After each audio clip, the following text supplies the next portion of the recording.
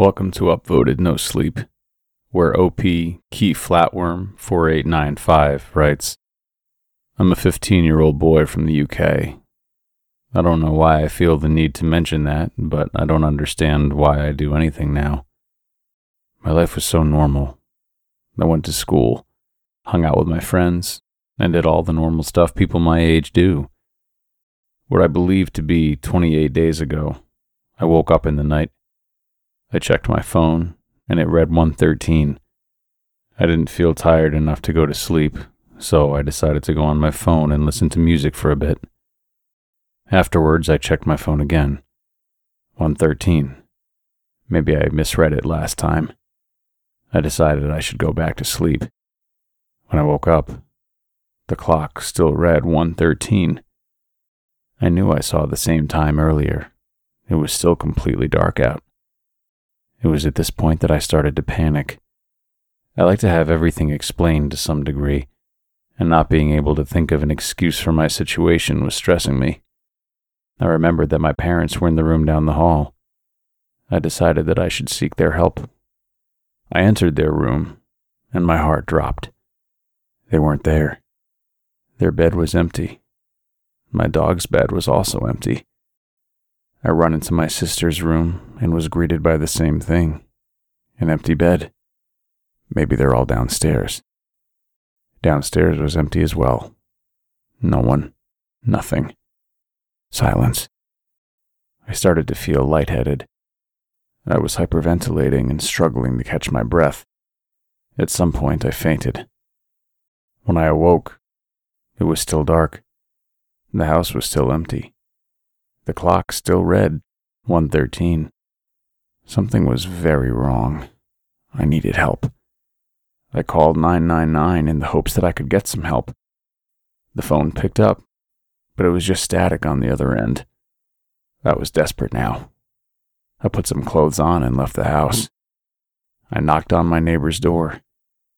When my fist made contact with it, it flung open. Why was their door unlocked? A part of me hoped this was a sign that they were still there, but I was mistaken. Another empty house. I spent the next several hours searching the houses near mine, and everything was the same. Emptiness. Each house was in pristine condition, yet no one lived in them. After searching for a while, I looked behind me to see a figure in the distance. It was pale, white. Its arms were abnormally long, and it had no hands, just sharp points at the end of its arms. It also had no legs, meaning it was a torso and a featureless head walking around with its arms. This thing horrified me. I stared at it for a while, but it did nothing. It didn't move once. Maybe I'm just seeing things. Loneliness is getting to me or something. I grew tired of searching, so I went back home and I slept.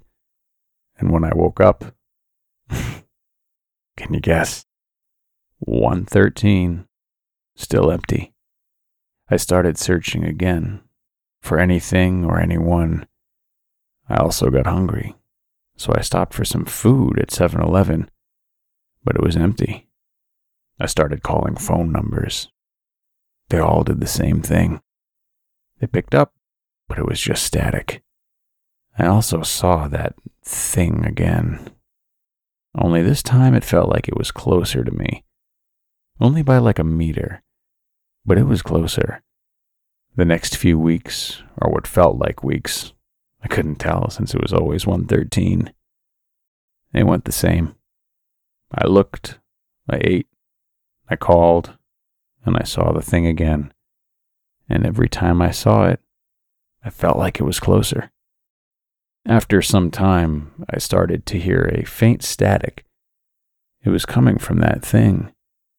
The same static I heard when I called a number.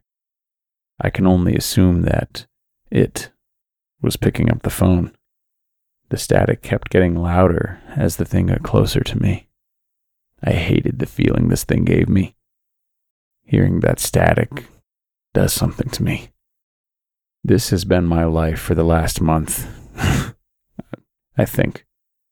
I'm only writing this because the power shut down a few quote-unquote hours ago.